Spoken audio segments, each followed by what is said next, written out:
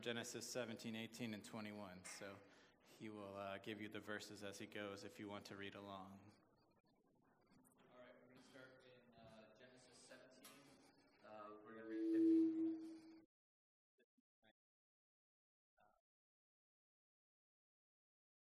And God said to Abram, "As for Sarah, your wife, shall not call her name Sarai anymore, but Sarah shall be her name. I will bless her, and moreover I will give you a son by her.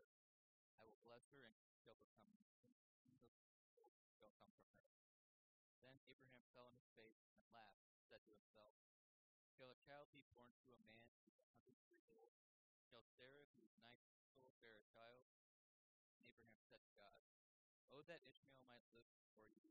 God said, "No, but Sarah your wife shall bear you a son, and you shall call his name Isaac. I will establish my covenant with him as an everlasting covenant for his offspring after him." Now move to chapter 18, and we're going to read verses 9 to 16. They said to him, "Where is Sarah your wife?" He said, "She's in the tent." The Lord said, "I will surely return to you about this time next year, and Sarah your wife shall have a son." And Sarah was listening at the tent door behind her. Now Abraham and Sarah were old, advanced in years. The way of women had ceased to be with Sarah. So Sarah laughed to herself, saying, "After I am worn out, and my Lord is old, shall I have pleasure?" The Lord said to Abraham, "Why did Sarah laugh and say, 'Shall I indeed bear a child now that I am old?' Is anything too hard for the Lord? At the appointed time I will return to you about this time next year, and Sarah shall have a son."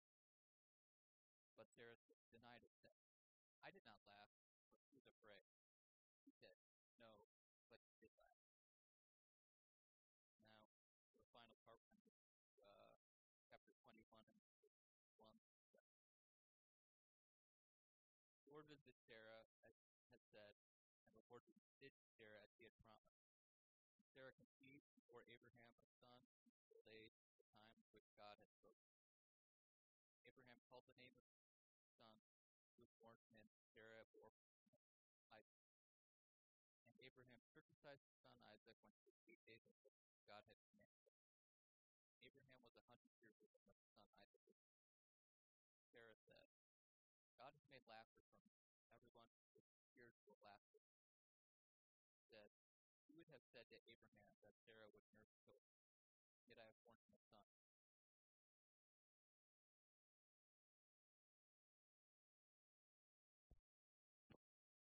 Thank you, sir.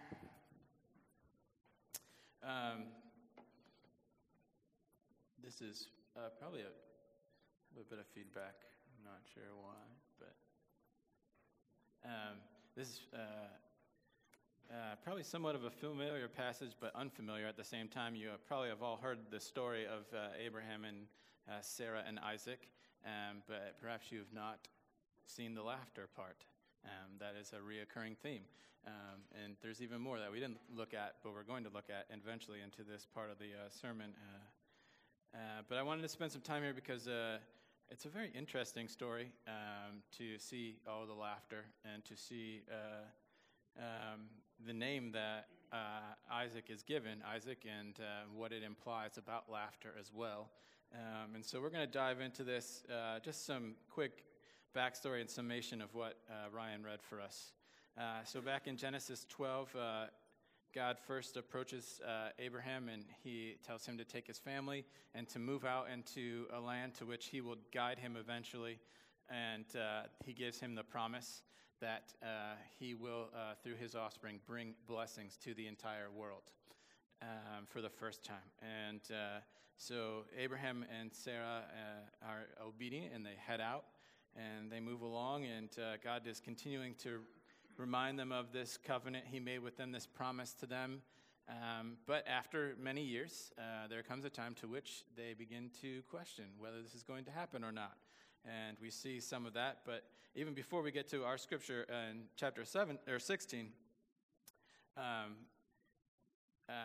Sarah says to Abraham to take one of her servants to use to bring forth the child, because she doubts that God can do it at this point. She is so old. And Abraham does so. and they bring forth a child, Abraham and Sarah's servant, named Ishmael. And God comes back and he says, I'm still fulfilling my promise. And 17, Abraham falls to the ground in laughter. He was so unconvinced of this promise being fulfilled that he literally fell to the ground in laughter. Now, I don't know when the last time is you fell to the ground in laughter, but it likely wasn't because God made a promise with you. But I do think that you probably doubt a lot of things that God says he will do. And I think we're going to see that this is a part of a part of all of us to a certain extent. And then in the next chapter, God comes back again, this time with a couple others, and we actually spent some time, the last time I preached in some of this passage, this was the leading up to Abraham's prayer and trying to save Sodom and Gomorrah.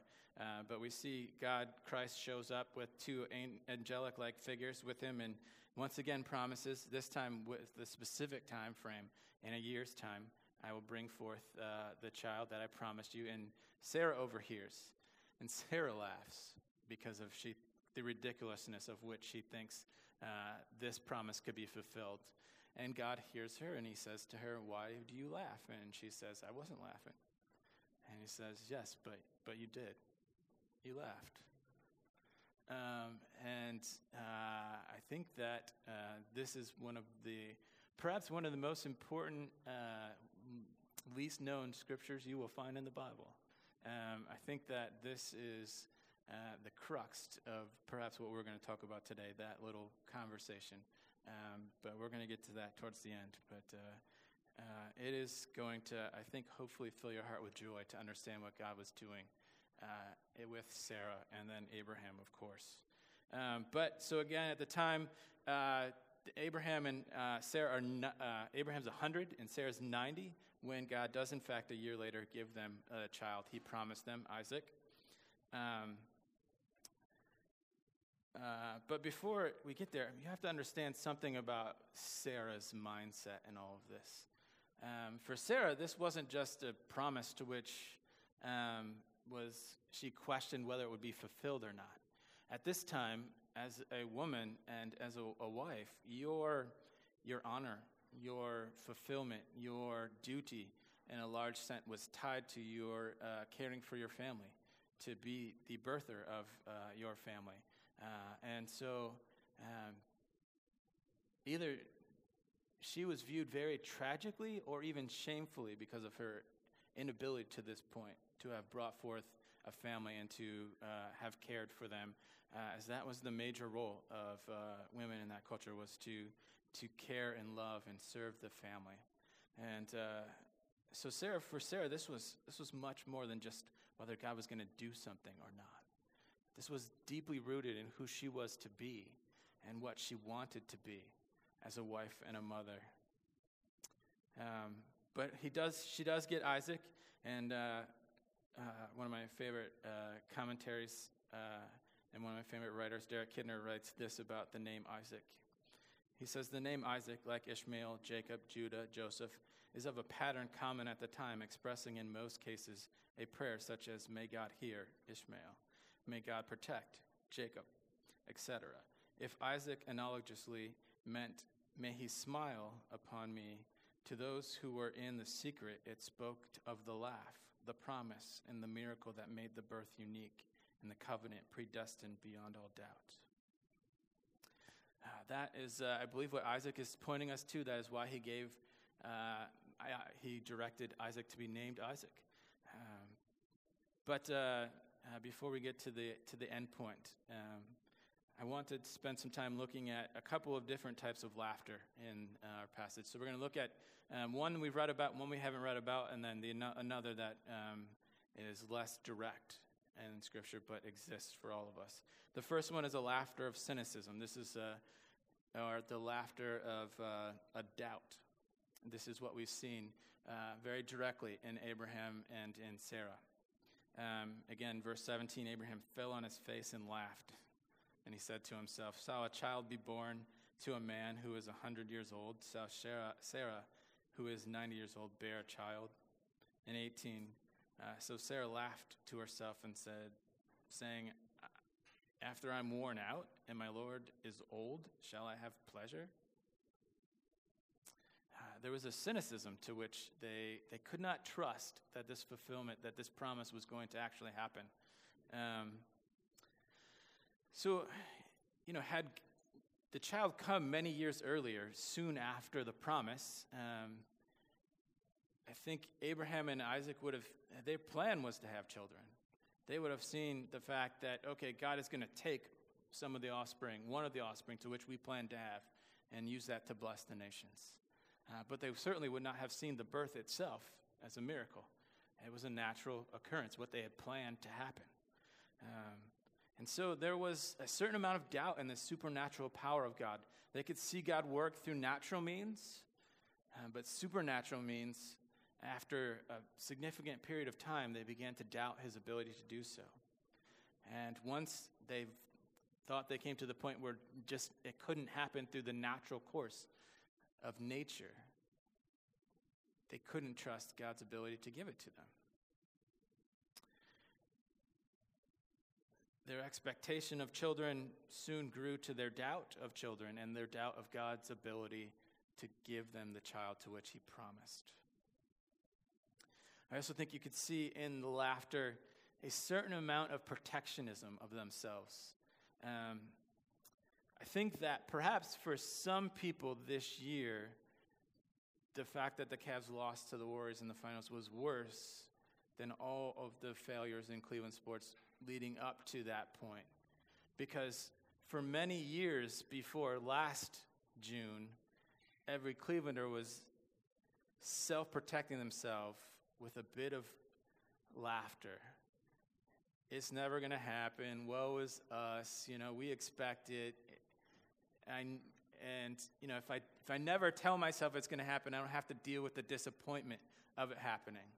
But then last year happened, and so perhaps some of you came into the finals this year with a hope that outmatched the reality of the situation. The Warriors were significantly more talented than the Cavs, but because you had experienced that fulfillment, that hope had come to fruition, you had an expectation of it to continue that you didn't have previous to last year. And so I think you can see through Abraham and Isaac a bit of that. Years of this not happening. And now they're starting to guard their heart, not give hope, not expect it to happen. And you have that bit of expectation. For me, some of you who know me well, and most of you anyways, know my sense of humor can be somewhat irreverent at times, and I can hide my emotions through my sarcasm, or I try to.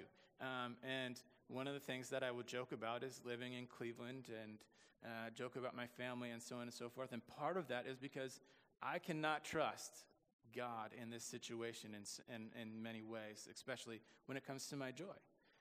And so I will joke about it. I will try to hide in the humor of the situation, to hide from putting in hope, expecting for there to be a joy where I doubt God can bring it at times. It's kind of what we all do at certain times, and I think you see that here with Abraham and Isaac as well. Abraham and Sarah as well. And what I want to challenge you guys in a big way today is this. I think many of us, when we think about when we doubt God or when unbelievers doubt God, we just think they can't believe in the situation. They just don't see it as good. And part of that is true, but perhaps one of the things that we fail in realizing is that one of the things that blocks us from God is the fact that it's so good. It's so promising. It's so hopeful. The gospel is huge. And part of the problem is not that the promise is so little, it's that it's so big. Because we don't want to hope to a certain extent. There's a part of us that doesn't want to trust it because we've experienced being let down so often. But let's not deny what the gospel says it is. Tim Keller says this: what the gospel promises is there's a world, a bright heaven of invention, a bright eternal world, and everything your heart has ever desired and more is there. There's a barrier between us and that which everybody can see. All sorts of things we long for and we want. We want to live, we don't want to die. We want to create, we don't want to be frustrated. We want to love, we don't want to always be breaking up. But heaven is all that we could ever long for. In God is all that we could ever hope for. And so if you doubt Christianity is true, or if when we struggle as believers to doubt God can give us what we want from him, let's understand that our problem is not simply that we don't want to believe it. It's that we can't trust it because of the bigness of the promise. There's a certain amount of us that, part of us that wants to protect ourselves from giving all the hope to which that promise says should be given. If that gospel is not true, it's tragic. If there was not a part of your life before you came to Christ and you doubted the gospel and it wasn't tragic to you, it didn't cause you to mourn, I don't think you quite understood the promise. All that you could hope for is found in Christ, is what the gospel says. So if you can't accept that as truth, that's fine. But no, that is sad. And when we struggle to live it out, that's sad because we're doubting the bigness of the promise. If the gospel is true, though, it changes everything. All that you've ever wanted is found. It's not found through your work. The only work that you have to do is to realize there's nothing I could do. Christ did it all. The only law you have to follow is the law that says you can't do it, but Christ came and did it for you. It changes everything. However, what motivates me, where I go, what I look for, what I'm doing, if this promise is true, it changes everything. It's a huge promise. The gospel is not a teaching that tells you how to live a better life. It's not a set of laws that tells you how to find a bit of joy or happiness. It says everything that you could ever want, that you ever wanted. Everything that you could ever desire, that you ever desired. Everything you ever wanted to not have be a part of your life, all the pain, all the suffering, that will be removed and replaced with all the joy you could ever think, you could ever imagine, you could ever have. But to a certain extent, we want to protect ourselves from that. We also don't want to seem foolish. It can be a foolish idea that this is true. As children, we grow up loving fairy tales, loving happy endings, and loving the happily ever afters. But there comes a time when we kind of shy away from some of that. Santa's not real, the Tooth Fairy's not real, the Easter Bunny's not real. All these, I'm sorry, spoiler alert. We grow up in this belief of some of these things, and we come to realize they're not true. But the reason why we believe them is because it is true that we need some type of supernatural power to save us. We long and we celebrated these things because of that. But as we grow older and become cynic and experience disappointment, we don't want people to think that we're foolish. We don't want people to think that, we don't want people to see when we're disappointed. As I was reading some stuff preparing for this sermon, one of the sermons I read directed to an article written by She was a feminist and a social issue writer a few decades ago, a woman named Naomi Wolf. And she wrote an interesting article about how she is growing in angst with the social, secular world. And here's part of what she wrote. You should be able to follow along. Should be, quote, Wolf. In the social world I inhabit, a secular careerist world of people who pride themselves on their cynicism, no subject of conversation, addiction, affairs, neurosis is forbidden, nothing except religious faith. Admitting to an interest in God is a real faux pas, something that evokes the social embarrassment that used to be called or caused by off-color jokes. Engaging in an act of spiritual search is for me now like a private vice. People laugh at it. People don't engage it. They laugh at it. Of course, a certain dry existentialism is cool. Witty atheism is very cool. Talking about God makes you uncool. This is the silliest fear, but since we're all 13-year-olds old inside, it's very real, the fear that is. If you admit to being of spiritual interest, you'll be demoted from the crowd of cool kids to the lesser place, the crowd of nice kids. C.S. Lewis, in an essay he wrote on writing to children and about fairy tales, spoke about how, as a child, he loved fairy tales. He loved them. But there came a time when he was around 10 that he read the fairy tales in secret so that he wouldn't be ashamed in front of his friends or in front of other people. But he said that now that I'm 50, I read them openly. When I became a man, I put away childish things, including the fear of childliness and the desire to be very grown up. So I think there is this fear, and there's the reality of the situation in which culturally it's somewhat unaccepted to believe and to celebrate supernatural ideas, to celebrate fairy tales, to celebrate heroes and happily ever afters.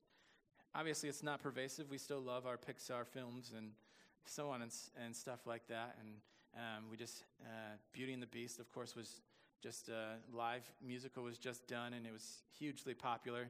And, that is a story about tragedy, but triumph through sacrifice and love, just like many fairy tales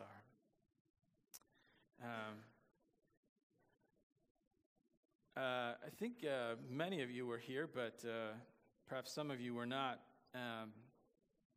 But my last sermon here was about a month ago, and I really appreciated working on it because it showed me a new way to see the beauty of God's redemptive story through his love for righteousness, and how Abraham went in petition for the salvation of Sodom and Gomorrah to the Father, and then we see in the New Testament about how Christ is sitting at the right hand petitioning on our behalf. And it was something that was just a beautiful picture of God and his salvation. And there was a moment when I was reading the scripture from the New Testament where I started the emotions of the beauty of that picture welled up in me, and I tried to move past it really quick because I didn't want to appear emotional about the beauty of God in front of his church. It's silly. One, because, again, if that gospel is true, that salvation is real. I mean, what better could we celebrate? But this sermon prep really convicted me in a lot of ways, and about being more open about that, and not thinking that as an adult I need to be greater than that, being moved by supernatural and beautiful things. But it is a place where some of us are. The second is the laughter of addiction or of undue hope. Right after, in verse 8 from chapter 21, right after where we left off, after the celebration, while the celebration, I should say, is happening over the birth of Isaac and him being weaned, and they're throwing this party. If you pick up if you turn to 21, verse 8, we're going to read a few verses there. You can follow along, and I'm going to start. starting verse 8. And the child grew and was weaned, and Abraham made a great feast on the day that Isaac was weaned. But Sarah saw the son of Hagar the Egyptian, whom she had borne to Abraham, laughing. So she said to Abraham, "Cast out this slave woman with her son, for the son of this slave woman shall not be heirs with my son Isaac." And the thing was very displeasing to Abraham on account of his son. But God said to Abraham, "Do not displease because of the boy and because of your slave woman. Whatever Sarah says to you, do as she tells you, for through Isaac shall your offspring be named. And I will make a nation of the son of the slave woman also, because he is your offspring."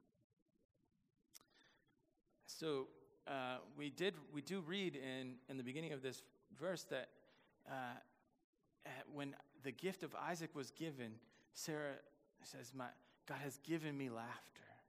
God has given me the promise to which he said he would. And there's a certain amount of joy, perhaps too much joy placed in Isaac. Actually, definitely too much joy placed in Isaac. How do we know this? Because we see her go into super protection mode. Ishmael is making fun of or laughing at Isaac's expense. And because her joy is so caught up in Isaac, her immediate thought is, get away from my treasure. Get away from my son. I don't want to be reminded of you. I don't want to see you. Do not mess with my hope, with my treasure. Again, Ishmael was Sarah's idea. Take her and have a child. But now when God has given her the gift, she cannot bear the sight of them or the sight of Ishmael laughing at the expense of her son. And so she sends her away. So the first laughter is a problem of not wanting to hope. And the second is a problem of putting too much hope in something that does not deserve it, that cannot fulfill your hope. What happens when we do so? Anytime someone says something about it, belittles it, someone says something that someone suggests it won't give you what you expect of it, they almost become an enemy. They're attacking what you are building your life upon. And you want to get away. You want to be separated from them. You don't want to deal with it. Some of the times you're going to be confronted with, you put your hope in something, realized it wasn't going to work, and you've moved on to something else, but that something is really close to that past failure. And you're constantly reminded of how you failed. You made the mistake of trusting this. You made the mistake of putting your hope in this. And so you just need to get away. Because you haven't experienced your hope fulfilled yet. And so the reminder of your past failures and where you put your hope and where you looked to find your joy are not bearable. You have to get away from them. So true was Sarah. So true was Abraham. In the next chapter in 22, the famous story of God saying to Abraham, "Take your son Isaac, your only son, and sacrifice him." Here, this couple went through this long period of drought, and what they perceived as a drought, and God fulfilling his promise. Doubts, failures, trying to get it through other means, those means causing even more pain, and then God delivers at the time to which he was needed. And then he comes along and he says to Abraham, "Take that son and sacrifice him." Why does he do so? Because Abraham needed something more than Isaac. Isaac was a gift for sure. But what was more important to Abraham in this world than Isaac was the giver of the gift. The God who gave Isaac. We, in our growth group, have been going through Luke, and we read a few weeks back a story about a bunch of guys who were blind and were healed, and how all of them, except one, just left and went and celebrated the fact that they could see, but only one went back to Christ and said thank you.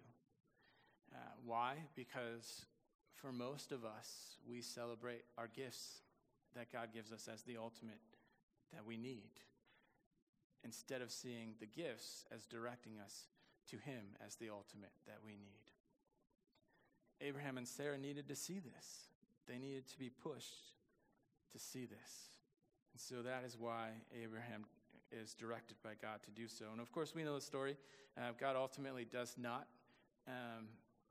have Isaac laid on the altar. He provides a different miraculous means to which the sacrifice can be made. We're not going to go too far into that. But God has come to Abraham and Sarah, and he said to them, Isaac was the gift, but Isaac is not your ultimate gift. He's not the giver. I am the giver. I am what you really need, what you truly need. And that leads us to a last piece of laughter. Again, the name Isaac means laughter. It means to see and to know and experience laughter. And so we have the laughter of the gospel, the laughter of grace. G.K. Chesterton, a famous fiction and Christian thinker and writer, wrote an essay called The Ethics on Elfland. Why should you write fairy tales? Why should you write happily ever after? In it, he says there's basically 3 parts to every good fairy tale. I think you have them. Yeah. The first part is acknowledgement of hopelessness. That is something that Abraham and Sarah nailed. They had that one down pat. The second is the story takes place, it exists within a powerful and mysterious world. There's lots going on, there's powerful things happening, and there's mysterious things happening. And the last is there's a heroic key or figure that does something, that opens the door, that wins a war or makes a sacrifice or something to bring the hopeless in line with the powerful and the mysterious world, to bring it within unity, to bring happily ever after. Tolkien, in his essay on fairy tales, is the name of the essay, speaks of that last part, and he writes this. The consolation of fairy tales, the joy of the happy ending, or more correctly, the good catastrophe, the sudden joyous turn, for there are no true end to any fairy tale. This joy, which is one of the things which fairy tales can produce seemingly supremely well, is not essentially escapist, nor figurative. In its fairy tale or otherworld setting, it is a sudden and miraculous grace, never to be counted on to recur. It does not deny the existence of catastrophe, of sorrow and failure. The possibility of these is necessary to the joy of deliverance. It denies, in the face of much evidence, if you will, universal final defeat, and insofar is evangelum, giving a fleeting glimpse of joy beyond the walls of the world, poignant as grief. It is the mark of a good fairy story, or of the higher or more complete kind, that however wild its events, however fantastic or terrible the adventures, it can give the child or man that hears it, when the turn comes, a catch of breath, a beat and lifting of the heart, neat to, or indeed accompanied by tears, as keen as that given by any form of literary art, and having a peculiar quality. That's what happened to me when I was preaching this a month ago. I had a catch of breath, and I quickly tried to move on, to run from it to a certain extent.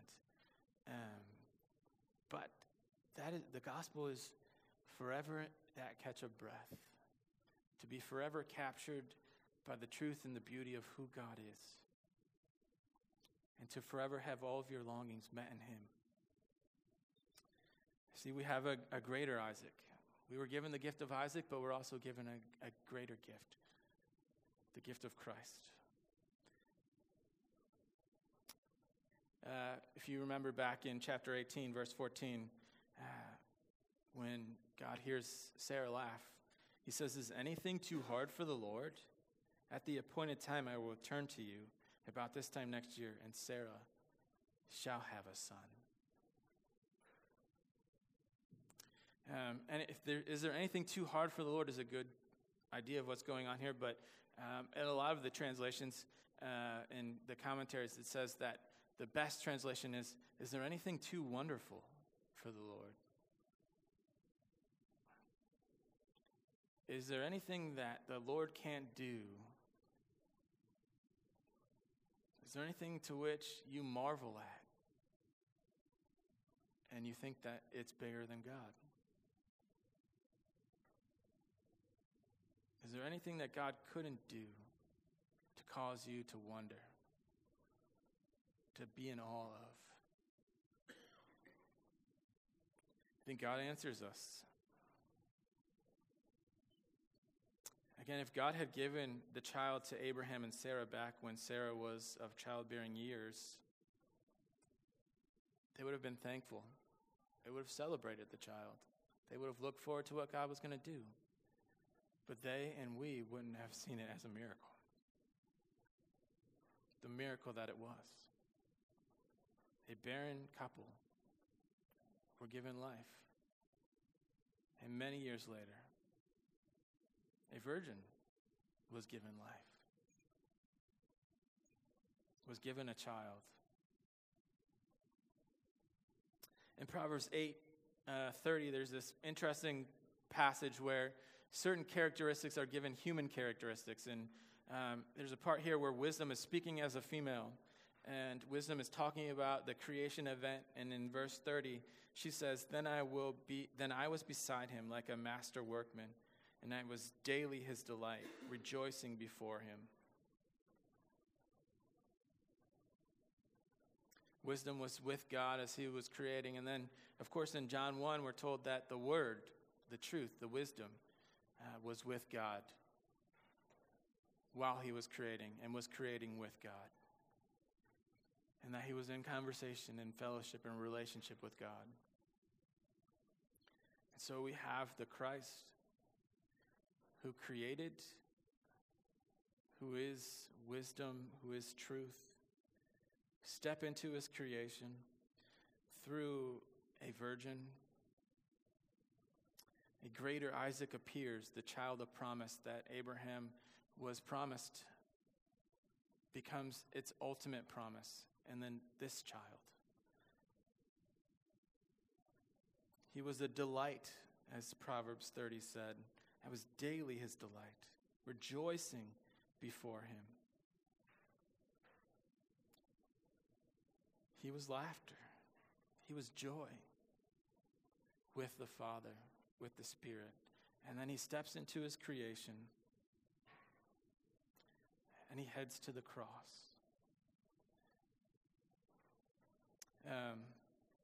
George Herbert wrote a fairly well-known poem called The Sacrifice. Perhaps not in modern Christendom as well-known as it previous was. It's a longer poem. I took out about 6 stanzas to which I want to read for you.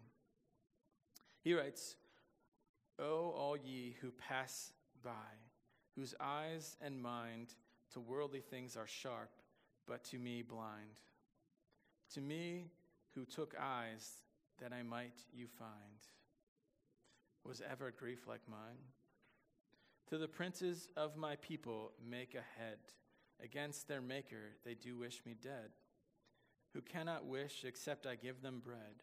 Was ever grief like mine? Weep not, dear friends, since I for both have wept, when all my tears were blood, and while you slept, your tears for your own fortunes should be kept. Was ever grief like mine? But, oh my God, My God, why leavest thou me, the Son in whom thou delight to be? My God, never was grief like mine. Shame tears my soul, my body many a wound.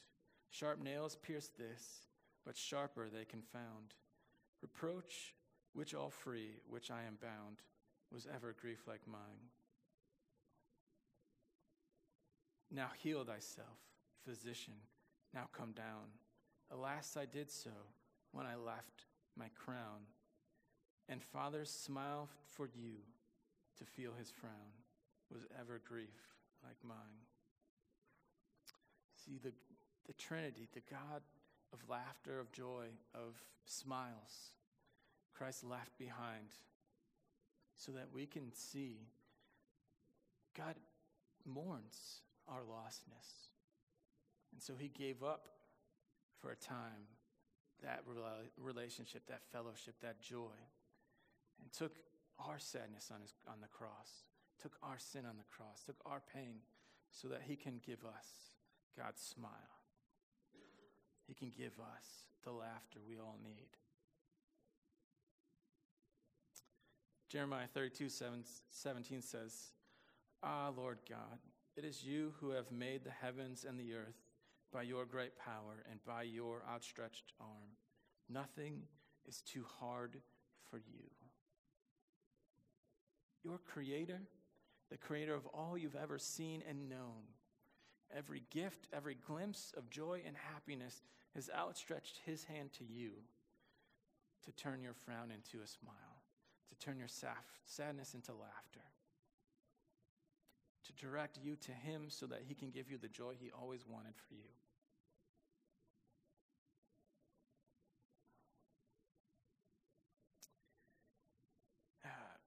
Abraham in chapter 17, when God promises again to bring his child, fell to the ground in laughter. And then in the garden, when Judas approaches with the mob, and the mob says, who is he? And Christ says, I am. We're told that the mob that is coming to detain him fell to the ground in awe of the power of Christ. That is the one who wants to use his power to bring you laughter. The Creator, the all-powerful. God is greater than all his gifts he's ever given you, and he will always give you what you need for his will to be done in your life. Every Isaac will be given at the right time, but the ultimate Isaac has been given already. And your joy and your happiness and your laughter has been extended as a gift to you to accept. If you look back at verse 1 in chapter 21, it reads, the Lord visited Sarah, and he said, and the Lord did to Sarah as he had promised.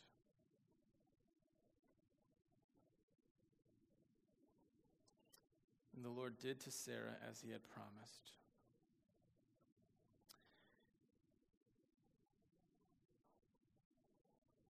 Sarah doubted that he would fulfill his promise. And that's why she laughed. And then in verse 15, as we said, she, like the mob that showed up to confront Christ, still had an awe, still had a wonder.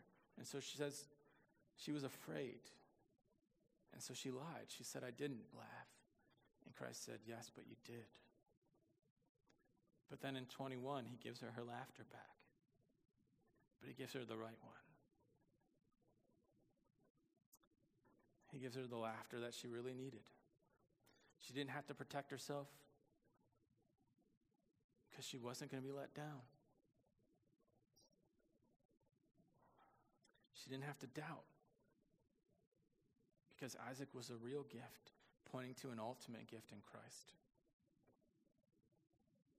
Obedience and patience are what we would do if we knew everything God knows. Obedience and patience are what we would do if we knew everything God knows.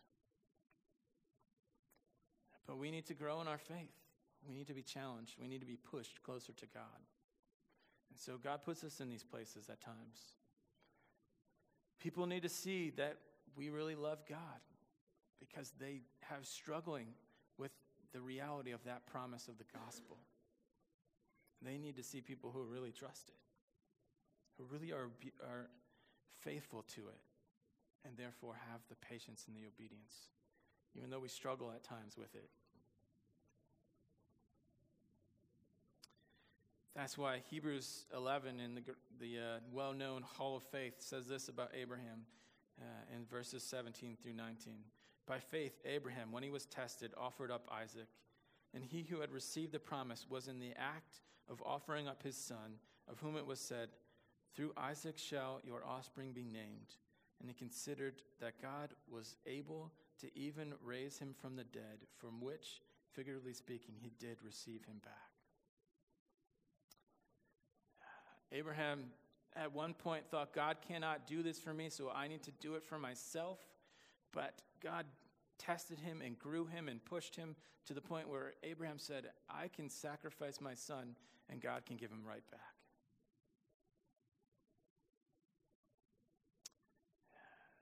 You're never going to be asked to sacrifice your ultimate Isaac, Christ. But sometimes you might need to, for God's will to be done, God's glory to be brought forth, give up something. But if you need it, it'll be yours.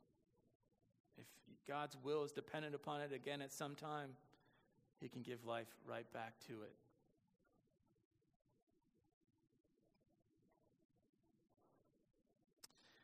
When you find yourself in despair, sometimes we have to ask ourselves, what am I delighting in more than the one who lost the laughter of the Father so I could have it? What is my Isaac? What do I have to demote? What am I reveling in more than Jesus? You are given Isaac's name, as was promised to Abraham. You are given the name laughter, joy, fulfillment, as his church, as his follower, his disciple. I hope today you have seen that beautifully displayed through these people that God did so amazingly, brought forth his plan, his joy, his longing for his salvation. And may your longings be directed through the gift of Isaac to your ultimate gift of Christ. Ask yourself this week, what are the Isaacs to which I'm giving more hope to than I should? Ask yourself this week, what emotions, what hopes have I hidden from myself? Have I tried to hide from myself because I can't believe the huge promise of the gospel? What are you protecting yourself from because you don't think God can give it to you? You don't think God can be the answer for?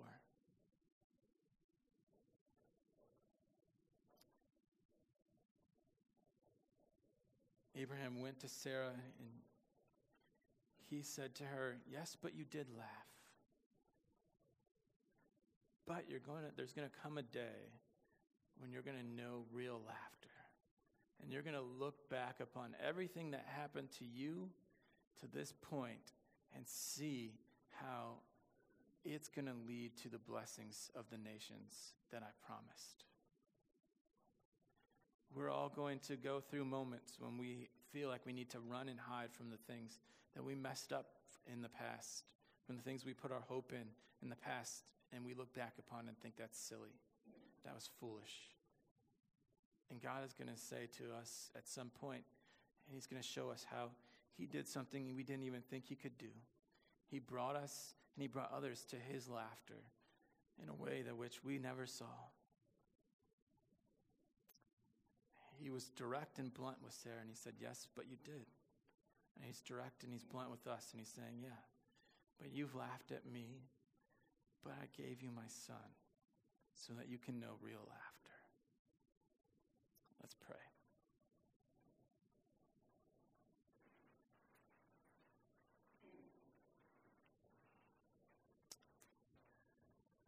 Father, what a gift. Christ, what a sacrifice. Spirit, what a counselor. Always pointing us back to Christ. We thank you for the gift of Isaac that points us to the sacrifice and the gift of the Son. Spirit, don't let us forget it. Don't let us take it for granted. Confront us about what our Isaacs are, where we're hiding ourselves, trying to protect ourselves from hope because we can't trust you. Help us to realize the fullness of your promise, of your heaven, of relationship with you. Help us to love it, to long for it. Direct us to you because of it. Use us to lead others.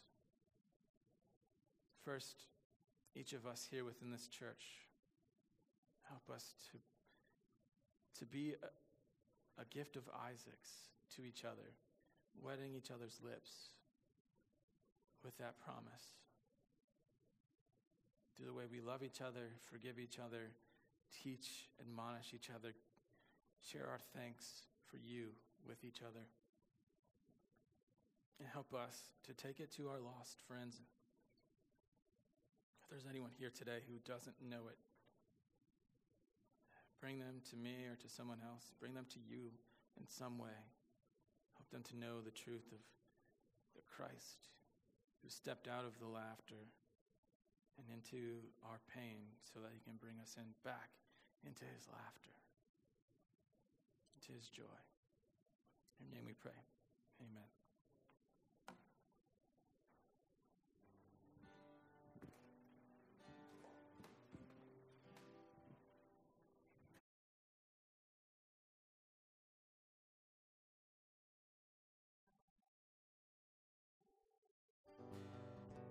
There's nothing worth more that will ever come close. Nothing can compare. You're our living hope. Your presence, Lord.